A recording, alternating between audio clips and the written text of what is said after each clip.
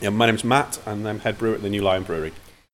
We've been working for a while with Holly at Grown in Totnes, and she's been collaborating with a man called John Letts, who has a lot of information about historic grain varieties. He grows historic malting barley, but he's also keen for Holly to have grown some einkorn, which she took on from him. I'm Holly Tiffin, and I run a project called Grown in Totnes, which is all about working with farmers to grow local grains and legumes. Einkorn is the oldest grain that we know of. It goes back to Neolithic times. And it's beautiful. It's this beautiful orange colour. When it's in the field, it looks amazing. And it's, very, very small grain and, not high yielding, so completely opposite to our current modern day grains. So the farmer harvested it for us with his combine harvester, and then we had it cleaned. So that takes out all of the weed seeds and some of the dusty stuff. And then we realised that we wanted to make this beer for a particular event, the Oxford Real Farming Conference, but we hadn't got our processing machinery in time. So we decided to run a community event, which was doing a number of things, which we call the Split Pea Party. And that brought members of the community along. Basically what we needed to do was crush the einkorn to split it, because the enzymes in the fermentation process need to access the endosperm. So you need to just split it open. So we didn't have any way of doing that other than hammers, mallets and stones. So we had a load of people just, crushing the grain with a bit of drumming and a bit of singing going on. And we managed to do about 15, 20 kilos in a couple of hours. It was quite hard work, which was a lovely way of kind of bringing everybody together and talking about the work we were doing and sharing food and so on. Once we'd crushed it, then we took it to the brewery and handed it over to Matt at the New Lion Brewery. Einkorn is an unknown in the brewing world, and none of the brewing texts will tell you how to brew with it. In itself, it's a heritage grain which dates back to the very origins of human civilization. So it isn't very well modified, it's not very well developed. There's not a huge amount of starch, which is generally what we're interested in as brewers. But there's a lot of the other stuff, the protein, and that gives it quite a rich mouthfeel. So you don't get quite so much sweetness, but you do get a lot of body from brewing with that, which was a challenge. And so we've ended up with a beer of quite sessionable alcohol at 2.8%, but it still has a lovely rich mouthfeel. So on the back of the heritage of the einkorn, we thought to ourselves, how could we make this more interesting again? And so we've gone back to a traditional recipe of brewing ale in the UK. It's called a Groot, so it's an unhopped ale.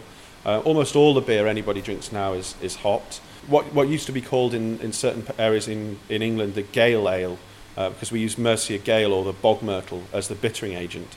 So that helps to round out the finish. It stops the sweetness being too cloying and replaces the hops in that capacity. And coupled with that then, to get some nice aroma as well, I took some lemon balm from my garden, soaked it in a little vodka so that it was sterile, and then I put that in the beer as well. And so they work beautifully together. You get the bitterness from the Mercia Gale, and then the aroma from the lemon balm. Certainly it doesn't taste like beer, but it sort of fits the same niche. And in that way it's a completely different product and something really exciting to be part of.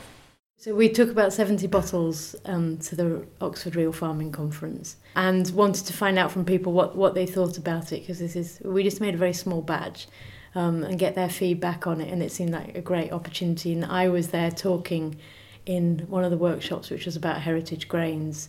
So we introduced the beer at that workshop and then sold the beer just before the closing plenary.